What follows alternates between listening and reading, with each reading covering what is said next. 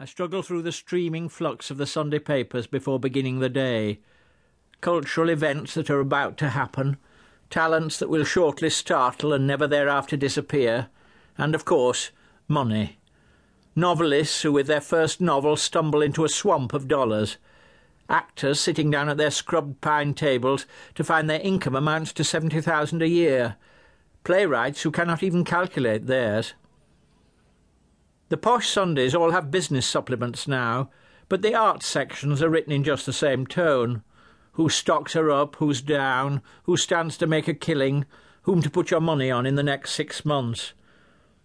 I feel like Buster Keaton running down the tracks after a train he will never catch.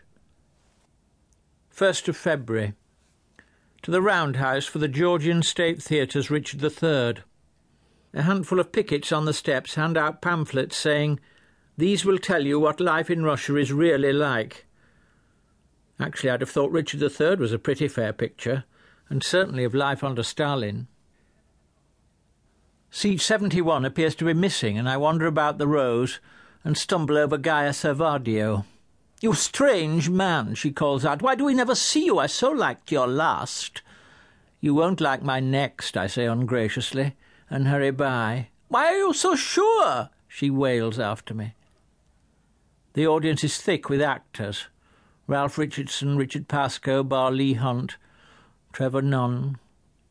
The nobles wear long-skirted overcoats, part boyar, part Regency buck, and the whole thing is done at tremendous pace and with great panache. Richmond is big and young and looks straight out of the Liverpool team. The rest are like taxi drivers. It's difficult sometimes to assess what's happening, but it's easy to take Shakespeare done over like this when it's in a foreign language. Office chairs are wound in rags and bandages. A cafe orchestra plays silly, lilting melodies, and in the exciting bits there's a rock accompaniment, with the cast striding off the stage at high speed. At the end, as Ronald Eyre has told me, one stands without constraint to shout and applaud, something I've never done before. Though doing so, I note that it's some Russians in the audience who stand first, possibly on cue, and as the ecstatic audience is filmed applauding, I think uneasily of the pickets outside. 24th of February, New York.